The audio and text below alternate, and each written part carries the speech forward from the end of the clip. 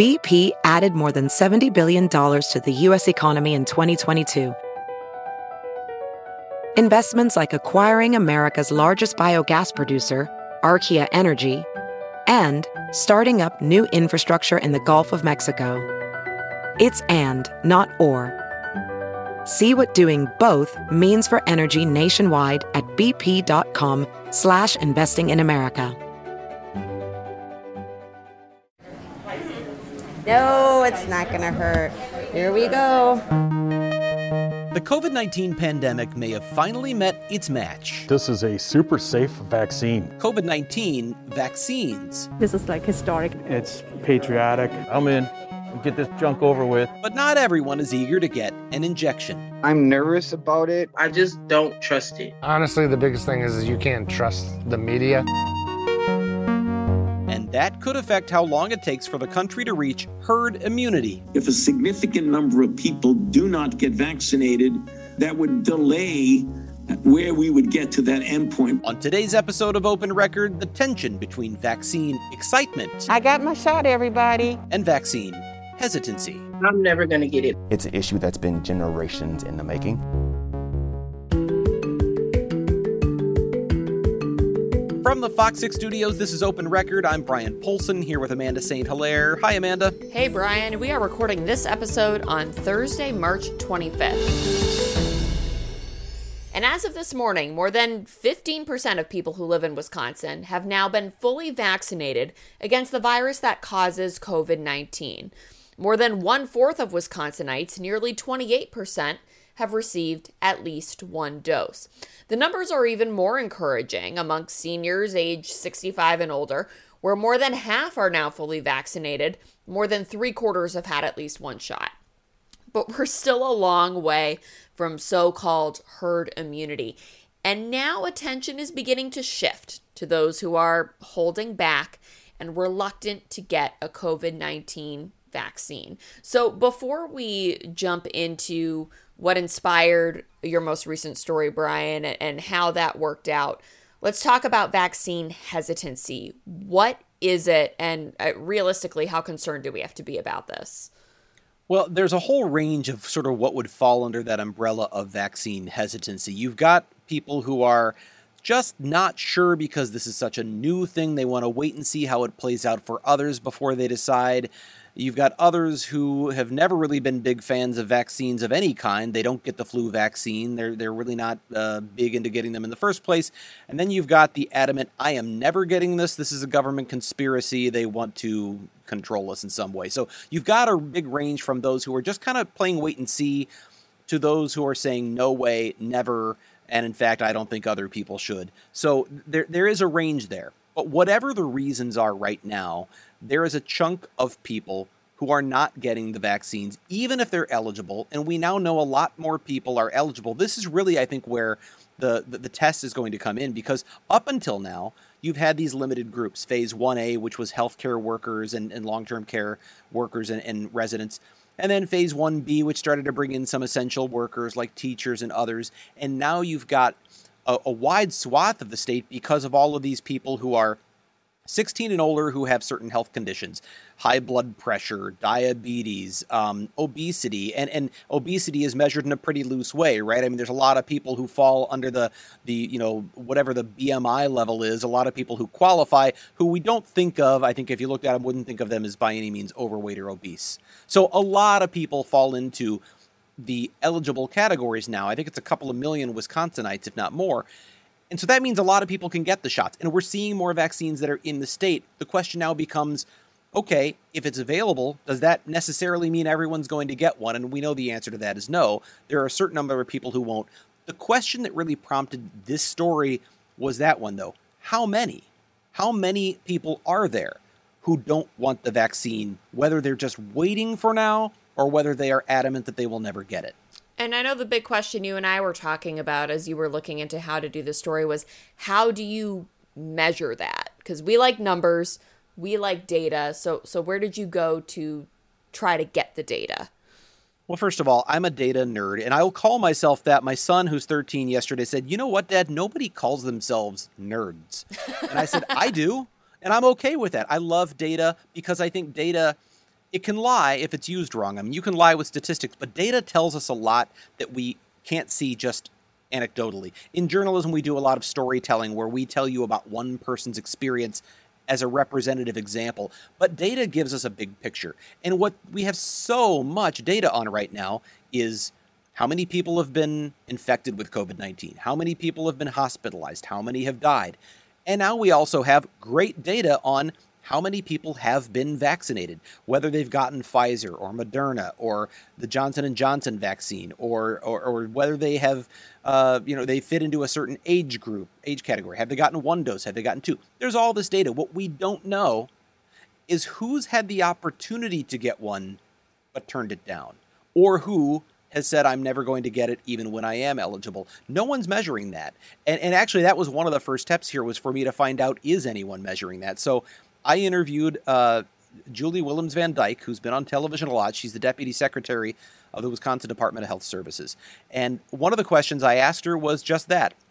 Are you tracking vaccine hesitancy? Are you tracking how many people have been offered a shot but said no? And it was clear that that's not part of their data tracking right now. She said it would be very difficult for them to do that for a number of reasons, and that may well be true. Logistically, it might be tough, but the fact that they're not really even trying suggests that even if there is a methodology or a way to do it, they're not going to find it anytime soon. So there's that question out there of what is that hesitancy rate? And we needed to come up with some way to at least measure a slice of it. And that's where this story came in. And you and I discussed this at length, Amanda. How do we do that?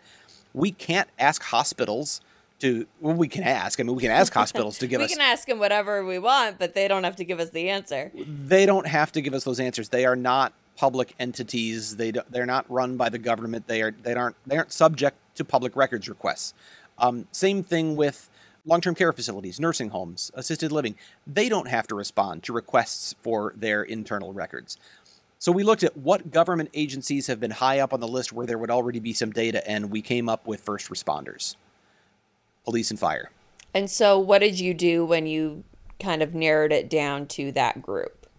Well, and even that was, while that's a narrow slice of the population overall, there are hundreds of police and fire departments across the state of Wisconsin, and it would be logistically impossible, or certainly highly unwieldy, to send out open records requests to hundreds of police and fire departments.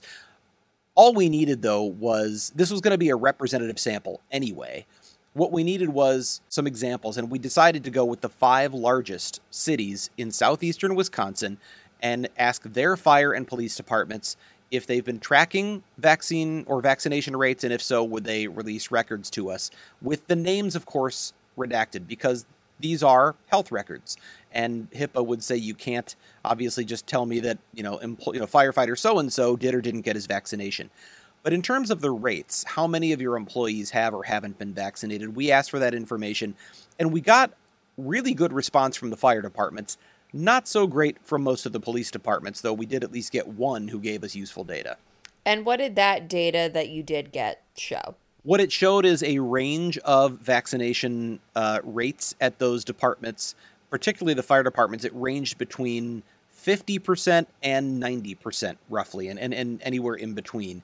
And the one police department that responded, their vaccination rate was about 50%. Now, you might ask, well, that just might mean they haven't gotten to some of them yet, right? In the vast majority of these cases, remember, first responders were in some cases part of Phase 1A. If they had any sort of EMS,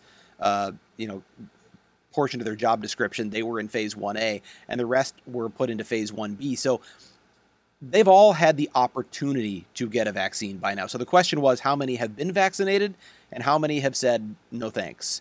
And they can't be forced, by the way. The police and fire departments cannot say you must get this, but they can, to varying degrees, lean on their employees a little bit. Okay, well, why not? And tell me more about this. What we know from what we've seen in these tracking spreadsheets and other things we've gotten is that they were tracking them in many cases. For example, Kenosha Fire Department had 2 columns in a spreadsheet. There's, the date they got it, or did they reject it? Same thing with some of the others. So it would actually say rejected or declined. These are people who consciously said, I don't want the vaccine. And Kenosha had the highest rate of vaccinations so far. It was a couple of weeks ago when we got the data, 88%. And that's really good as out of any population to have 88%. But that still means 12% of the firefighters, paramedics, EMT or EMS workers in the Kenosha Fire Department are not vaccinated. And these are the people who are literally going into people's homes who have COVID-19 to care for them, to respond to 911 calls. 12% of them are not vaccinated. But as we got to other departments, that number got higher and higher. And it was Milwaukee Fire Department where we found, at least at last count, that number was roughly 50%. Half of the fire department not vaccinated. And what are some of the reasons or theories for that? Well, we interviewed an assistant fire chief for Milwaukee Fire Department, Joshua Parrish, who talked a lot about there being a whole spectrum of reasons that people may or may not want to get the vaccine. And that ranges from, as we said earlier, those who just think it's too new and I want to wait and see. But he also talked about things like long-lasting conspiracy theories that have been around since long before even the COVID-19 pandemic, the so-called anti-vaxxers who just aren't supporters of vaccinations to begin with. And then you've got those who maybe they have political reasons for it. And then there are others, and in an urban department in particular, Joshua Parrish is an African-American assistant fire chief, and he talked about there being a population of firefighters who have a hesitancy that is based in history. In the United States, there was something known as the Tuskegee study, in which the U.S. federal government conducted a study of African-American males. It was a study of the spread of syphilis or the treatment of syphilis, but they didn't treat it. They essentially watched a bunch of African-American men for 40 years as they died from syphilis. And they didn't know that they were... And those participants were not fully informed of the purpose of the study or of their options to exit the study or of their options to get treatment for their syphilis. The government watched them die. And it wasn't until 1972 it was discovered that so many of these people had been allowed to suffer this disease and to pass away without getting proper treatment for the sake of science. That ultimately resulted in the study being ended in 1972, and a lot has been done since then in the scientific community to change the requirements of informed consent when you participate in a study. But that's left lasting impacts in terms of trust of vaccinations, trust of the healthcare community in that population. So that's sort of something that's just sort of baked into some people's experience, and it's not the factor. I don't want it to be viewed as though this is the thing that's preventing Milwaukee firefighters from getting a vaccine, but it's one additional factor that Assistant Chief Parrish brought up, and that maybe you wouldn't face in, say, another fire department, maybe Waukesha, for instance, that might have a population of firefighters that is not as heavily African-American. So it's just another factor, but there are a lot of factors that play into this. What I noticed about Milwaukee Fire Department in comparison to Kenosha that stood out to me, though, was the approach in terms of, this is your decision. It's totally up to you. We'll educate you on the science. We'll give you information. We'll even encourage you, but your decision is up to you, and after that, we're hands off. Kenosha Fire Department had a little different approach. The EMS division chief who I spoke to, Nick Eschman, said, I want to know. I'm tracking this because I want to know who's not getting the shot, and I want to be able to go visit them and say why. Why are you not comfortable, and what can I tell you to educate you, to make you feel more comfortable? Because he feels it's that important. Now, he is also someone who has a degree in epidemiology. He's very close to the science on this, and he feels very strongly about the importance of the vaccine. So he said it was that ability to follow up with people and maybe lean on them a little bit and educate them that got them to that 88%. And I lean on maybe a little bit of a strong term because that has a connotation that may sound like he pressured them. He says, no, if they said, I just don't want it, fine. He encouraged them, come back when you're ready. But he definitely had a little more aggressive approach in terms of follow-up to say, man, why not? This is important. We need to do this, and we need to set the example. Well, and that brings me to why someone who is not a first responder or does not have a first responder in their family would care about this story. In part, we have more research that does suggest that the vaccine can help to at least slow the transmission of the virus. But there also is the idea of this being indicative of a bigger picture, right? Well, and that was the point of this story, was not that what first responders do or don't do is any more important than anybody else, although we certainly know that they are people on the front line, so you would expect that as a department, you would want your members to be protected and also not to be out in the community furthering the spread. But it was really a question of, if the people on the front lines of the pandemic, the health care providers, the emergency care providers, if they aren't getting it, what does that mean for the rest of us? What does that mean for others who are still unsure? And there are a lot of people who are not conspiracy theorists, who are not anti-vaxxers, quote unquote, who are still very hesitant about this vaccine because they say it's just too new. It's still experimental. It's not technically approved by the FDA. None of these are. They are approved for emergency use. They are not fully approved. And so in that sense, they are technically experimental drugs. And so you do have people who say, I'm not anti-vaccination. I'm just not sure I'm ready for this yet. And there's a chunk of them. So the question was, if the first responders are hesitant, what about everybody else? And what does that say? What are we going to see now that we're reaching the point where there may soon be more vaccines available than there are people willing to get them? I want to go back to something you said about Milwaukee, a phrase you used, at last check. And obviously for any of these fire departments and police departments and any public record we get tends to be a snapshot in time because the data can change. But specifically with Milwaukee, it's more than it just being a snapshot in time. That there's another bigger issue with how they're tracking this or not tracking this. Yeah, and I want to say Fire Chief Aaron Lipsky, I am told by one of the assistant fire chiefs that he was the one who wanted them to track this. He did want to track this within his department, but the fire department, and I didn't understand this going in, my assumption was firefighters have been trained as vaccinators and therefore they're vaccinating their own personnel. As it turned out, that was not the case. Firefighters were not the ones vaccinating other firefighters. The Milwaukee Health Department is in charge of vaccinating all City of Milwaukee employees, including firefighters. And so when let's say I'm a Milwaukee firefighter, when firefighter Brian Polson were to go in to get a shot, the Milwaukee Health Department has my health record. And the city attorney in the city of Milwaukee offered an advisory opinion that other cities apparently haven't either considered or just didn't come to the same conclusion, and said, you can't give that information out to the other departments. As the health department, you can't tell the fire department which members have or haven't been vaccinated. That's their private health record. And so whether it is the Department of Public Works, whether it's the Parks Department or the fire department or the police department, the health department could no longer give that information out. So in early to mid-February, the city attorney told the health department, stop sharing it. And that meant that the other departments, including fire and police, could no longer track that information. Now, I say police, I'm making an assumption there because they're city employees as well, but we have not heard anything back from Milwaukee Police on our open records request. No response at all.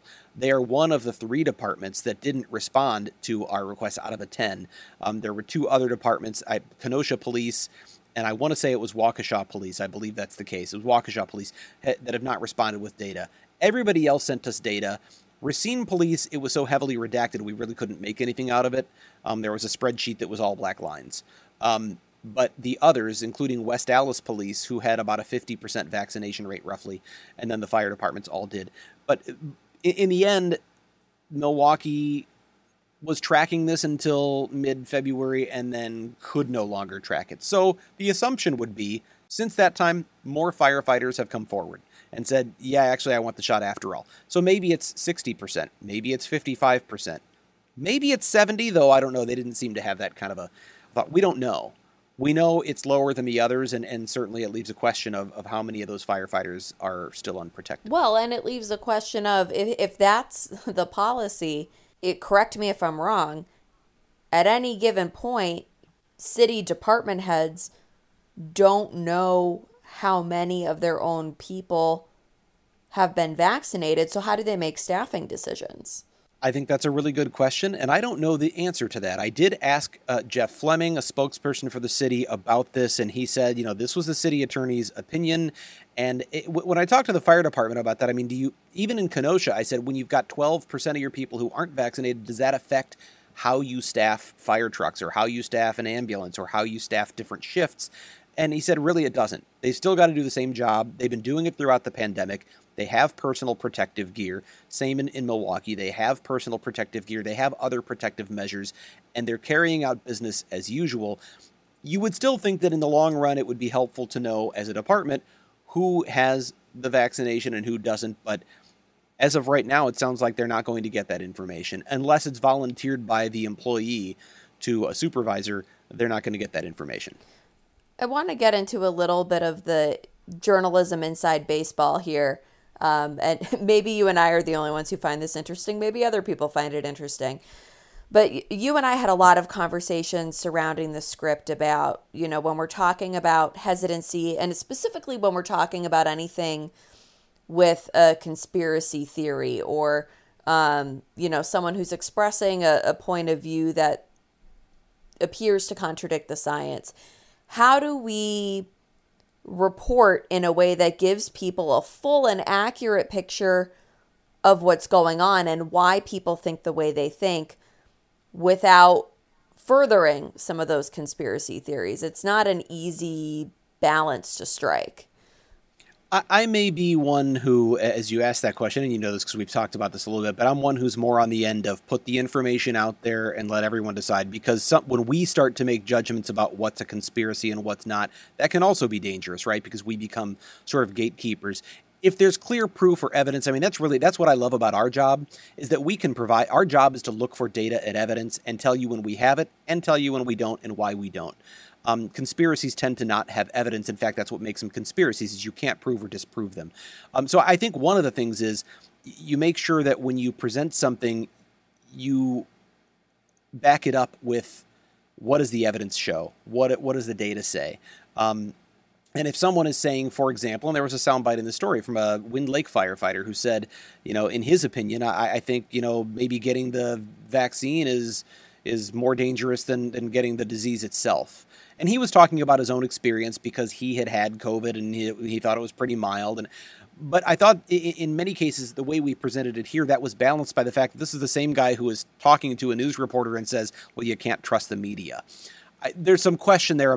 Clearly, he wasn't really basing this on data and science. This was his offhand opinion. It wasn't a suggestion that, in fact, there is data to back up the idea that there is more danger to the vaccine than the virus. And the data is very clear. There is not more danger to the vaccine than there is with the virus. I will say this. I've had a number of people since the story aired who've presented me with questions about, well, what about the reports of people dying from the COVID-19 vaccine? Haven't you seen these vaccine adverse events reports? And I have seen them. What anyone who looks those up would also see is a number of warnings from the CDC that data does not indicate causation. So you've had tens of millions of people around the world who've been given a vaccination, and I think it's around, last I saw, about 1,900 people have died after receiving a vaccine. That does not mean they died because of the vaccine. And understand that the vast majority of people who were vaccinated to begin with were really, really old people.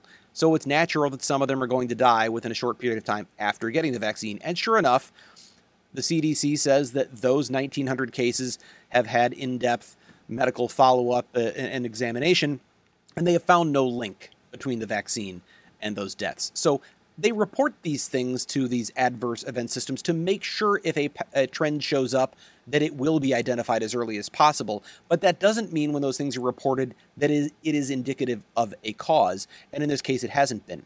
But even if you imagine for a moment that all 1,900 people who died actually died because of the vaccine, the death rate from the vaccine, and I want to be clear, none of them have been linked to the vaccine that I know of. I haven't seen any reports of that, so if someone listens and wants to correct me, they can. But from what the CDC's reports say, none of them have been linked to that. But even if they were, it represents a rate of 0.0018%.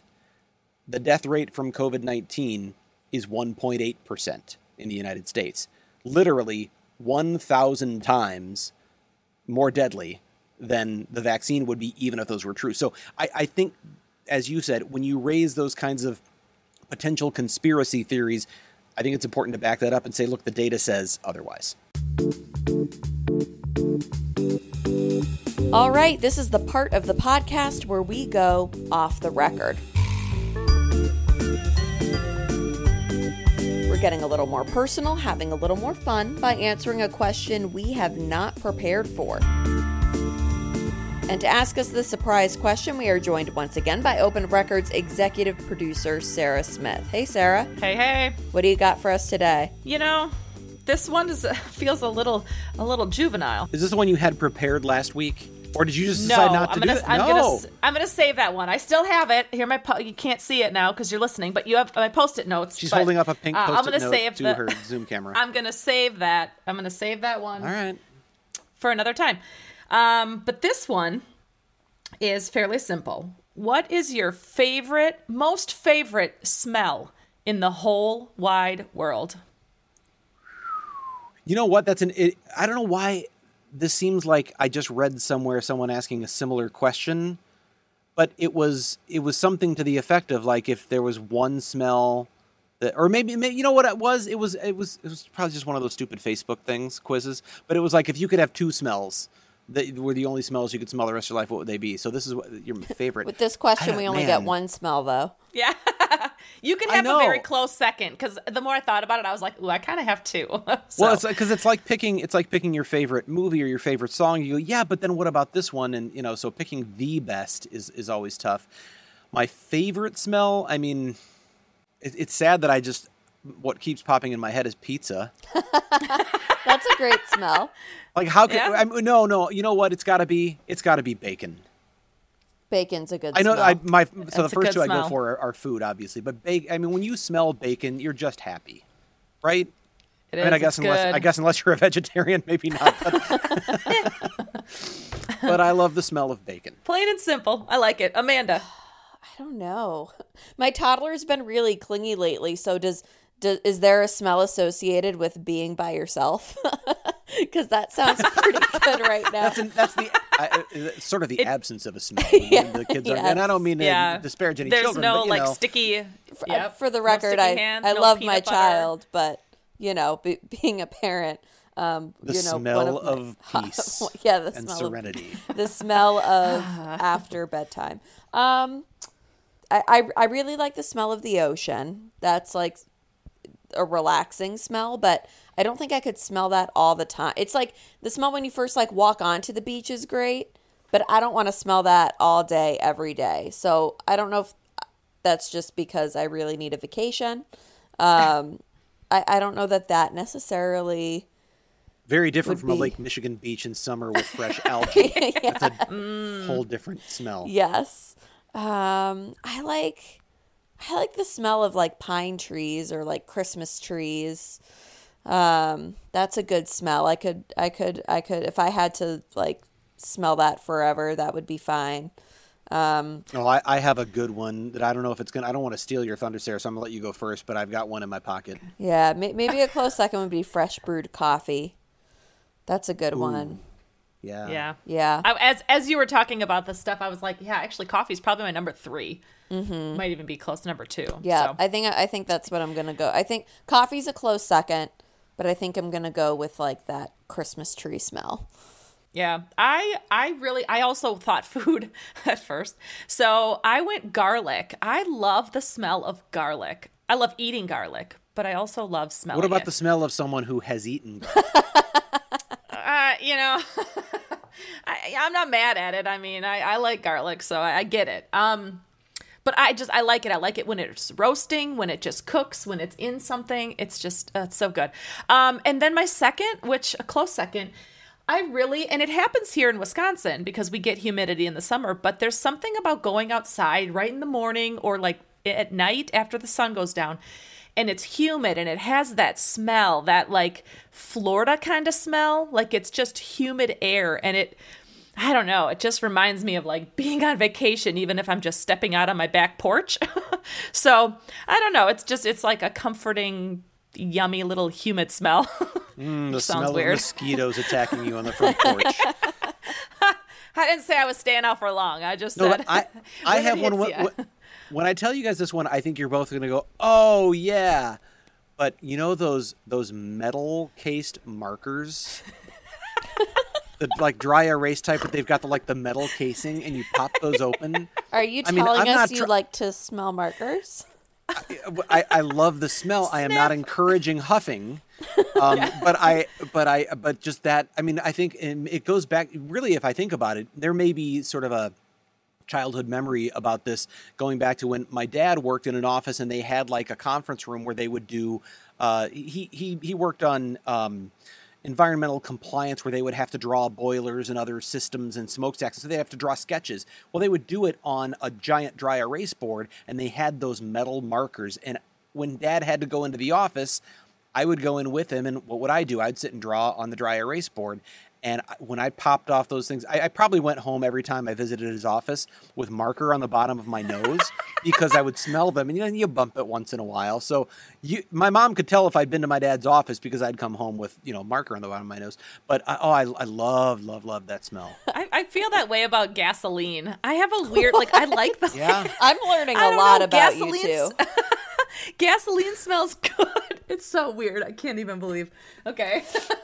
Now, the one other thing I will say is I love, and my wife is a little different because I think smells can overwhelm her in this way, but I love walking into like a Bath and Body Works or the candle area at Kohl's or something like that. That can be where you too just much. have all of the, I think it's, I even like going, I hate to say this, it's almost embarrassing to admit, I like going down the cleaning products aisle at like Meijer.